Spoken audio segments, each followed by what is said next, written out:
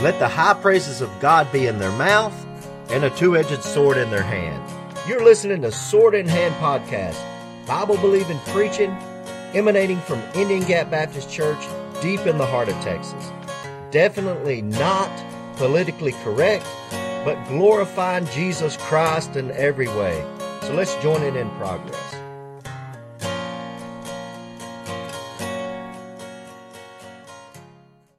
2 Samuel chapter 19, verse 10.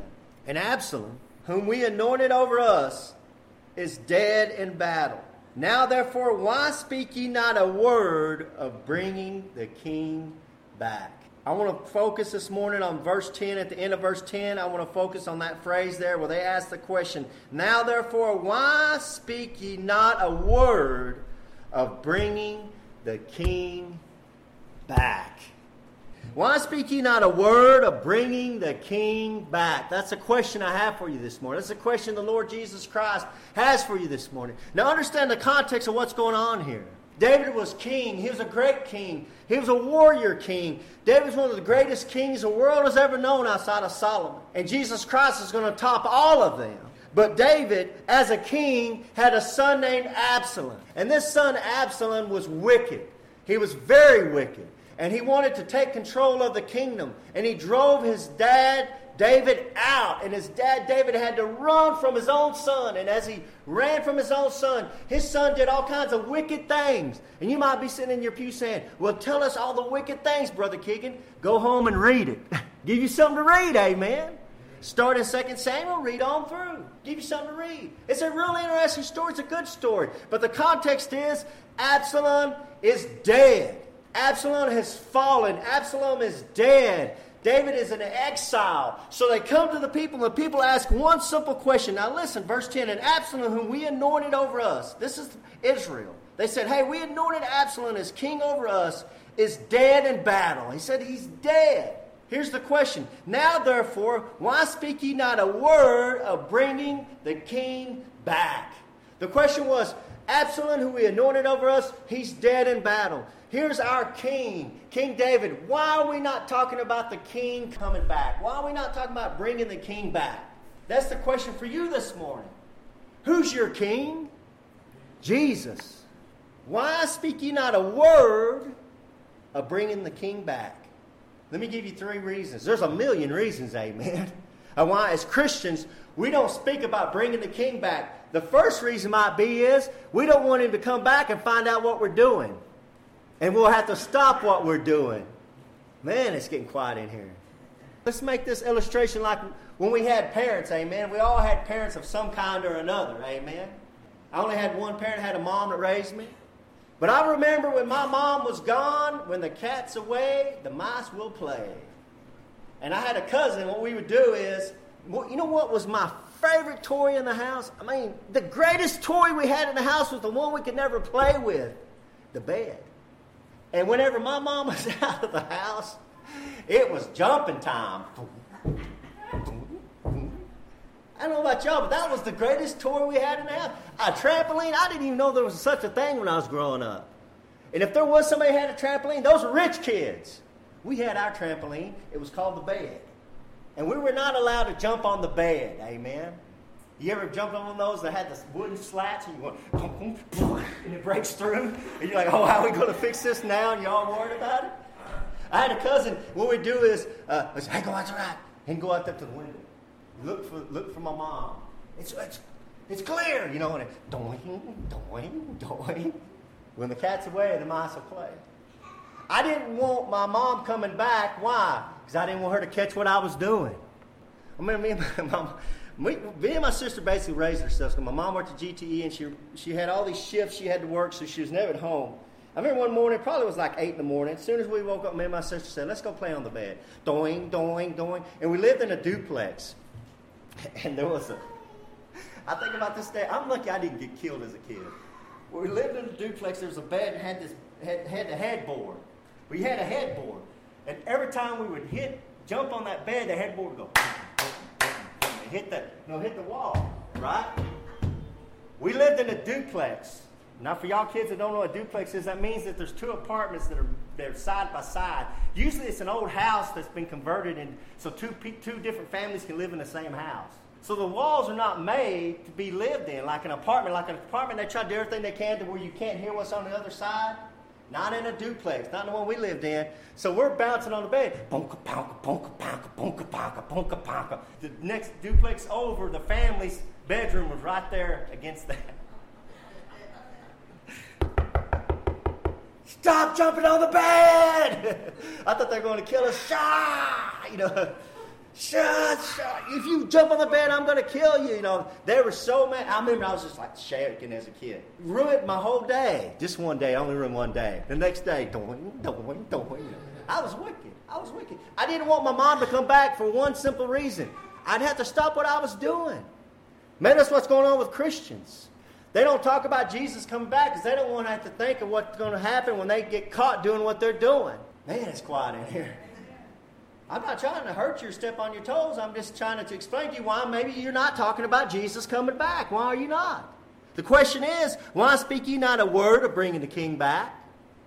It's a good question. I know I watch a lot of movies. Have watched a lot of movies in my life.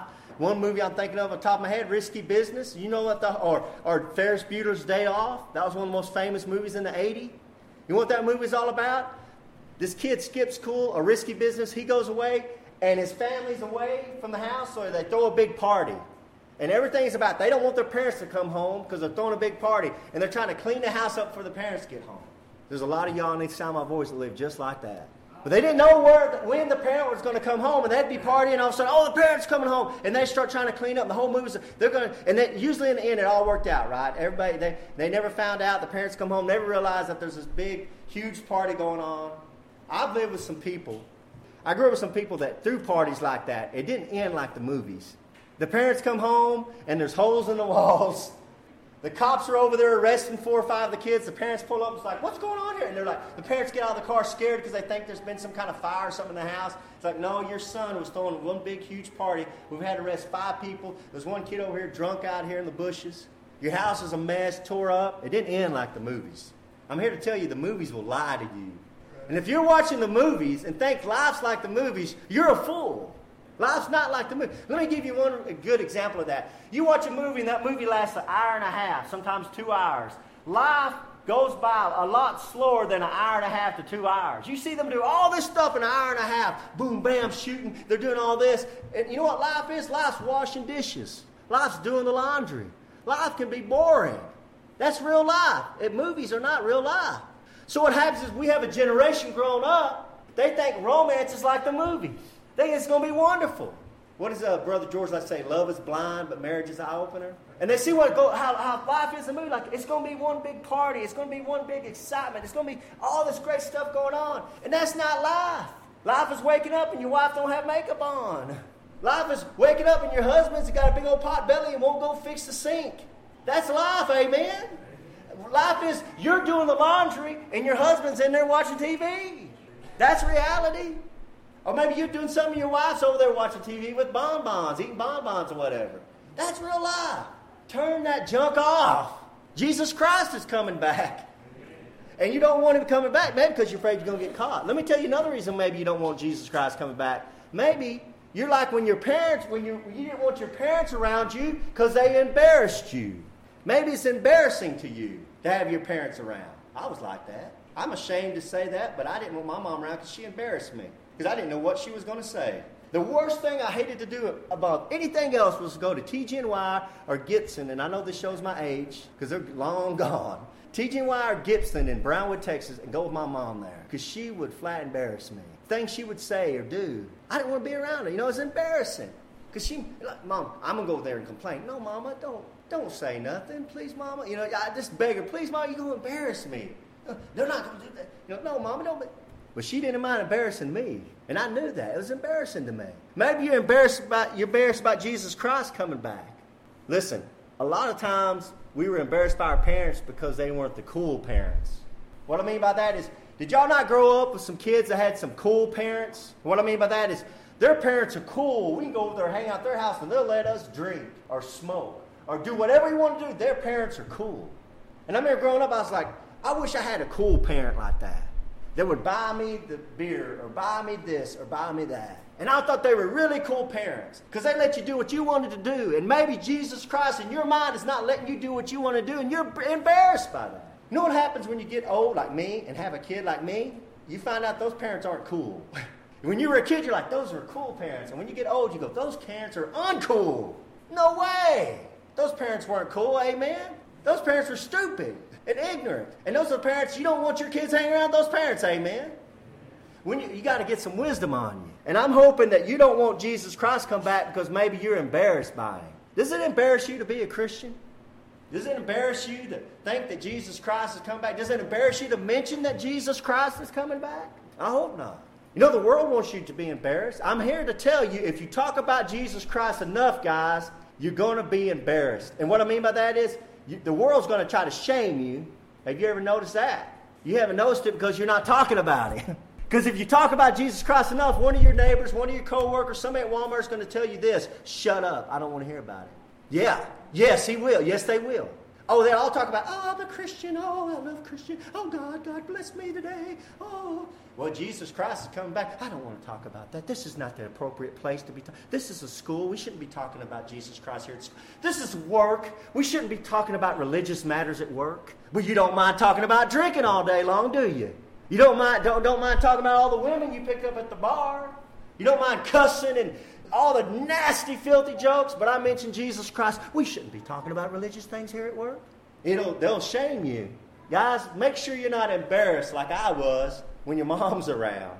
I don't want my mom coming around because it embarrasses me. We shouldn't be that way about Jesus Christ. Don't let Jesus Christ be an embarrassment to you. That should be a shame to you. Thirdly, maybe you don't know why you don't want Jesus Christ to come back. So you might not even know that he is coming back. That's a sad one. Maybe you might not even realize he is coming back. Do you know there's some Christians that live their life like Jesus Christ is never going to show up? Do you realize Jesus Christ can come back before I'm done preaching? Yes, he can. And you're going to stand before him right then, and you're going to have to start giving answers. Does that not wake you up? He can come back. The saddest thing I've ever seen is a kid that don't know where their parents are. Where's your mom and dad? I don't know. Man, I grew up around kids like that. I don't want to go home. My mom and dad's not there. Where were your mom and dad at? I don't know. That's sad. They don't even know where their parents are. Are you a Christian and don't know where your parent is? Your father? You don't know when Jesus Christ is coming back? Well, I'm here to tell you, he is coming back. Amen. Let me tell you something. I know this is a little bit of a rabbit trail, but not by much.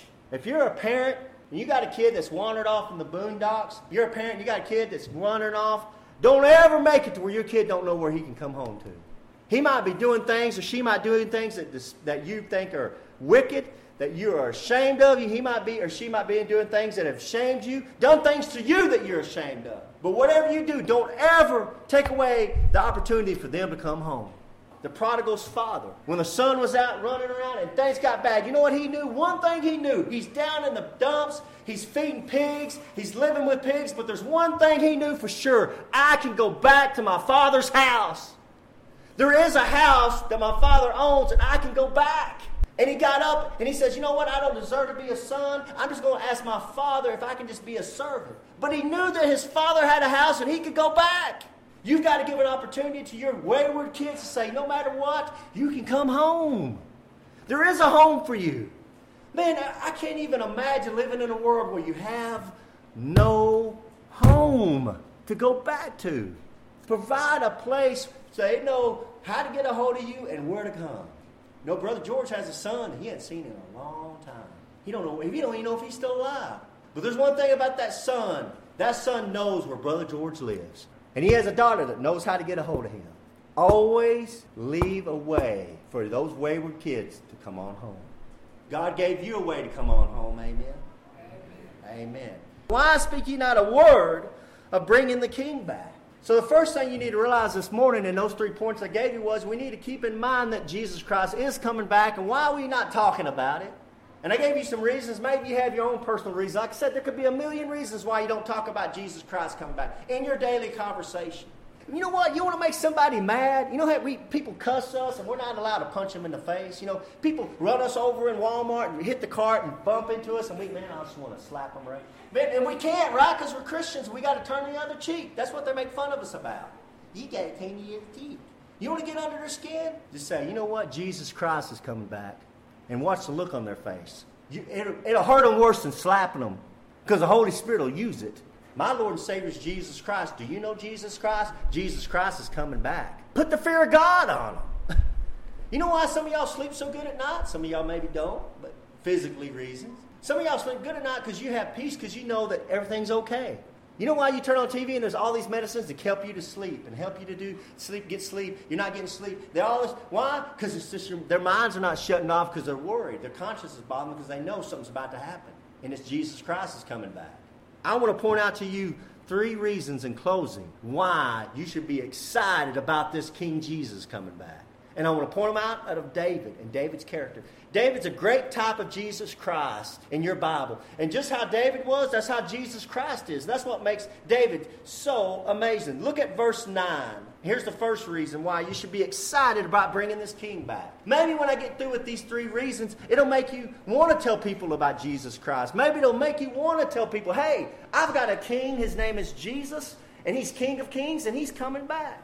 And I'm excited about it. And I want you to get on fire for Jesus Christ and think, you know what? If Jesus Christ is coming back, I better get busy and work for Jesus Christ. I better start telling people about Jesus Christ, trying to get some souls saved and get busy and doing some work for Jesus Christ. Look at verse 9. 2 Samuel chapter 19, verse 9. Here's the first reason why you should be excited about this king coming back. Just like King David and all the people were at strife throughout all the tribes of Israel, saying, talking about David, the king saved us out of the hand of our enemies, and he delivered us out of the hand of the Philistines. And now he has fled out of the land for Absalom. Talking about King David, he said about King David, he said he saved us out of the hand of our enemies, and he delivered us. Listen, the very main reason you should be excited about Jesus Christ coming back is he's a better ruler. He's a better ruler than anybody else in the world. Is Jesus Christ going to rule the world for 1,000 years? That's what the Bible says. I'm going to say this, and I'm only going to say this. Can you imagine Obama ruling the world for 1,000 years? Well, come on, guys, don't boo too much. Enough said, amen. This is a king that saved us. See that? The king saved us. This is your Lord and Savior. He saved you. Are you delivered? And delivered us.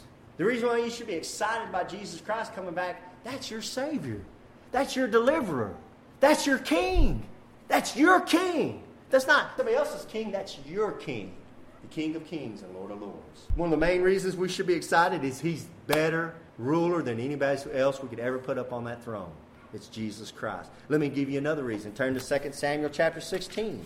Why should you be excited about Jesus Christ coming back? Because he's a better ruler. 2 Samuel chapter 16, look at verse 5. Look what happens with old King David here. And when King David came to Bahurim, behold, there came out a man of the family of the house of Saul, whose name was Shimei, the son of Gera. He came forth and cursed still as he came. And he cast stones at David, and at all the servants of King David, and all the people and all the mighty men were on his right hand and on his left. And thus said Shimei when he cursed, come out, thou bloody man, and thou man of Belial. So one of Saul's kids, who David had took over for Saul, when he finds out that David has been exiled and David's running from Absalom, he comes out of his house and he sees David and his men, and he picks up rocks, he starts throwing at him. And he starts cussing him, you blankety blank, God's cursed you, blankety blank, you son of Belial. And he's throwing rocks at David. And David's down on his luck. But David's got all these mighty men with him, see? Look what David says here in verse 8. Still Shimei talking, he says, the Lord hath returned upon thee all the blood of the house of Saul, in whose stead thou hast reigned. And the Lord hath delivered the kingdom into the hand of Absalom thy son. And behold, thou art taken in thy mischief, because thou art a bloody man. He's just cursing him. He's telling him, this is what's happened to you because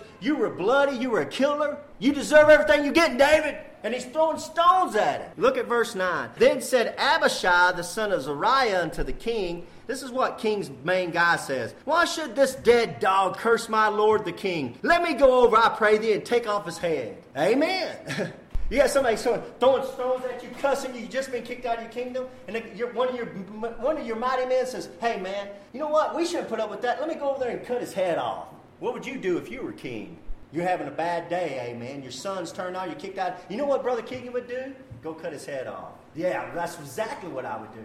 Yeah, go over there and take his head off. He's throwing stones at us. God don't want to let him throw stones at me. Go cut his head off. That's what I would do if I was king, but this is not your king. Look at what kind of king you have.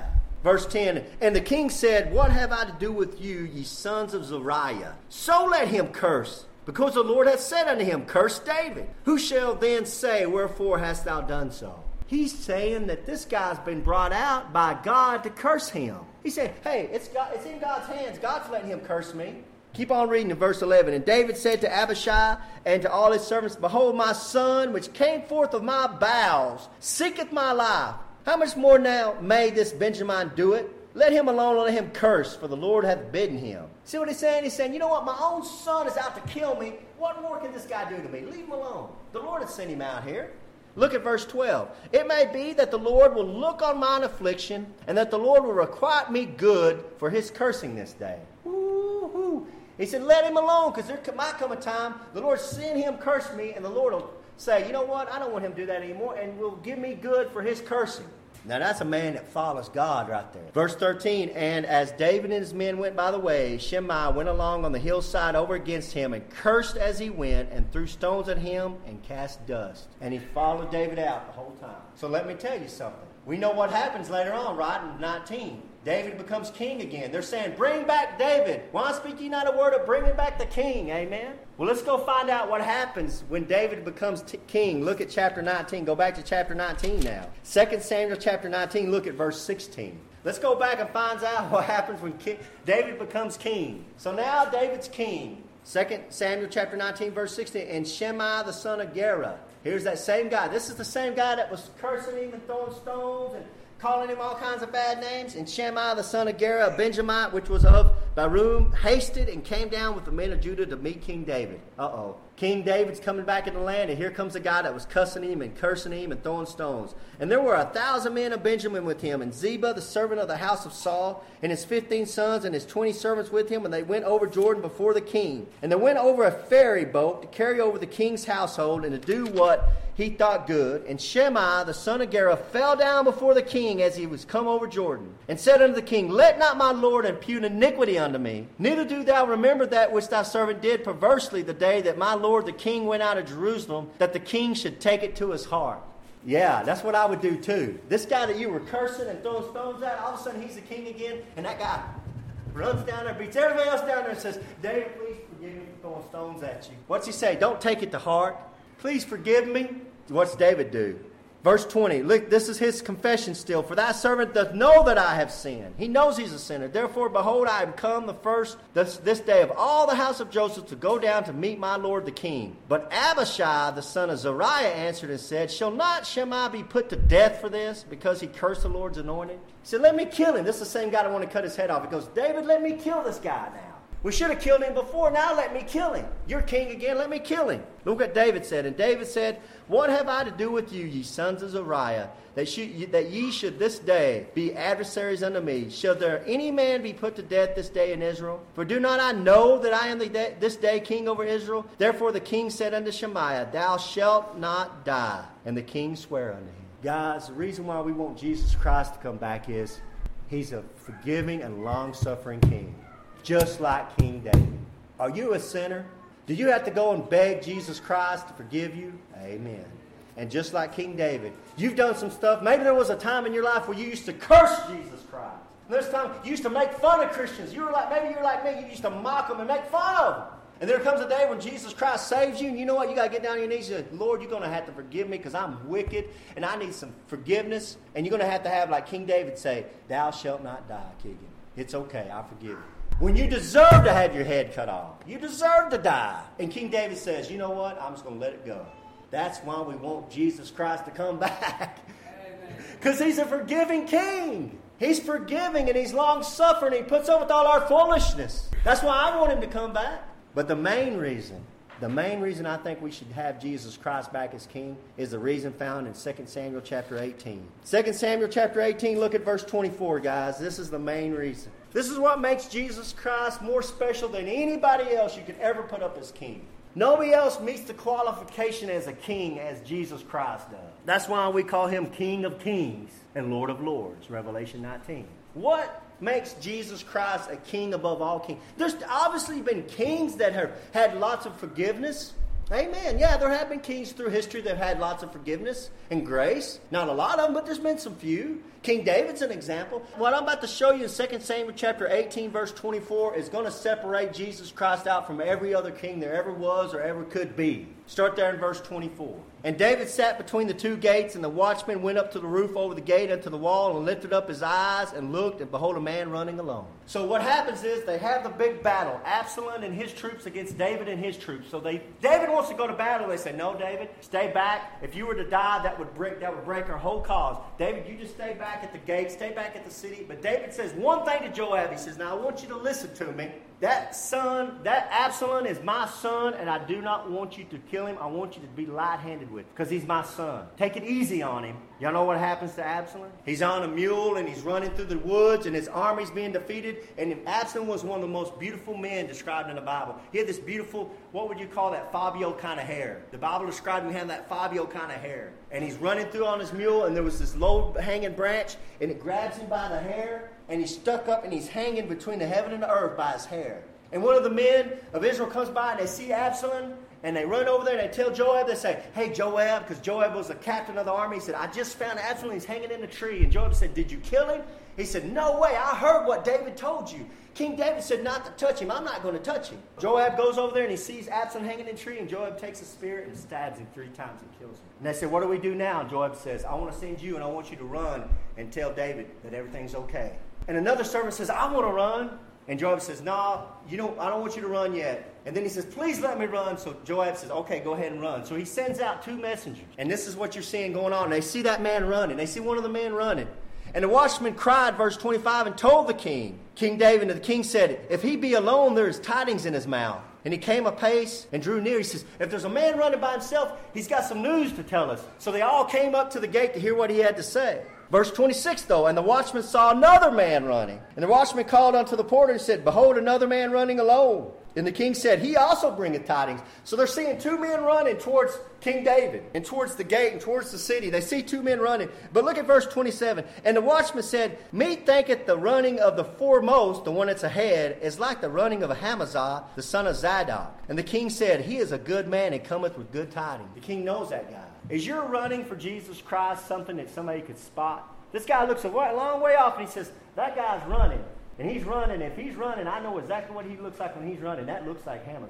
And King David said, I know that man. He's a good man. He's going to bring good tidings. You should be known by your walk for Jesus Christ. Amen. You should be. And I hope it's known as a good man.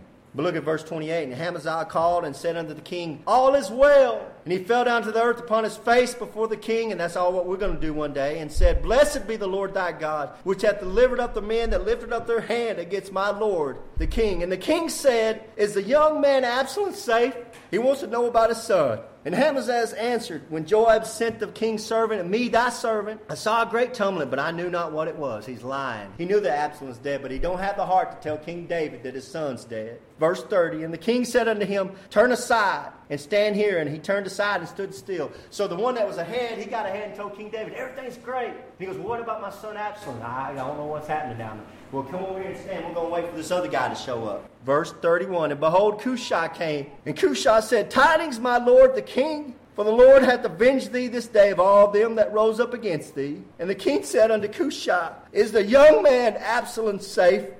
And Cushai answered, the enemies of my lord the king, and all that rise against thee to do thee hurt, be as that young man is. Said he's dead. David knew what that meant in verse 33. And the king was much moved, and went up to the chamber over the gate, and wept. And as he went, thus he said, oh, my son Absalom, my son Absalom, would God I had died for thee, O Absalom, my son, my son. David's brokenhearted. The son he loved was turned on him, now he's dead. And he cried out and said, I would have died for you, Absalom. I would have died for you. And David's brokenhearted. And this great victory that any king would be glad for, he can't find any happiness as he cries out for his only son that he loved. Would God I had died for thee, O Absalom, my son, my son. What makes Jesus Christ the greatest king you could ever have is he did die for you. He died for me. I would die for you. I died for you, please. My son, my son. Jesus Christ loves us enough to go to the cross and die for us. That's the King I love. That's the King I want to come back to this old wicked world. That's the King I want to be under. That's a King I can find a way to serve. That's a King that loves me enough to die for me. If you're in here this morning and you don't know Jesus Christ as your Lord and Savior, I'm here to tell you the King has died for you and He loves you. Hey, this is Keegan Hall, the pastor of Indian Gap Baptist Church. We're just trying to glorify and lift up the name of Jesus Christ in every way we can, and we hope we were a blessing to you. Now, if you're listening, you're not saved, we want you to be saved. That's our deepest prayer. We're doing all this so people can get the gospel message of the good news of Jesus Christ. And the good news is that He died for your sin. And if you're willing to admit you're a sinner and that you need a Savior, if you go to Jesus Christ in prayer and ask Jesus Christ to save you, He'll come in and save you. Now, honestly, I can tell you, when I done that, Jesus Christ was the best thing ever happened to me. And if you'd like to contact us, you can contact us through the web at IndianGapBaptist.com. It has all our information, how to get to our church. It's IndianGapBaptist.com. Until next time, God bless.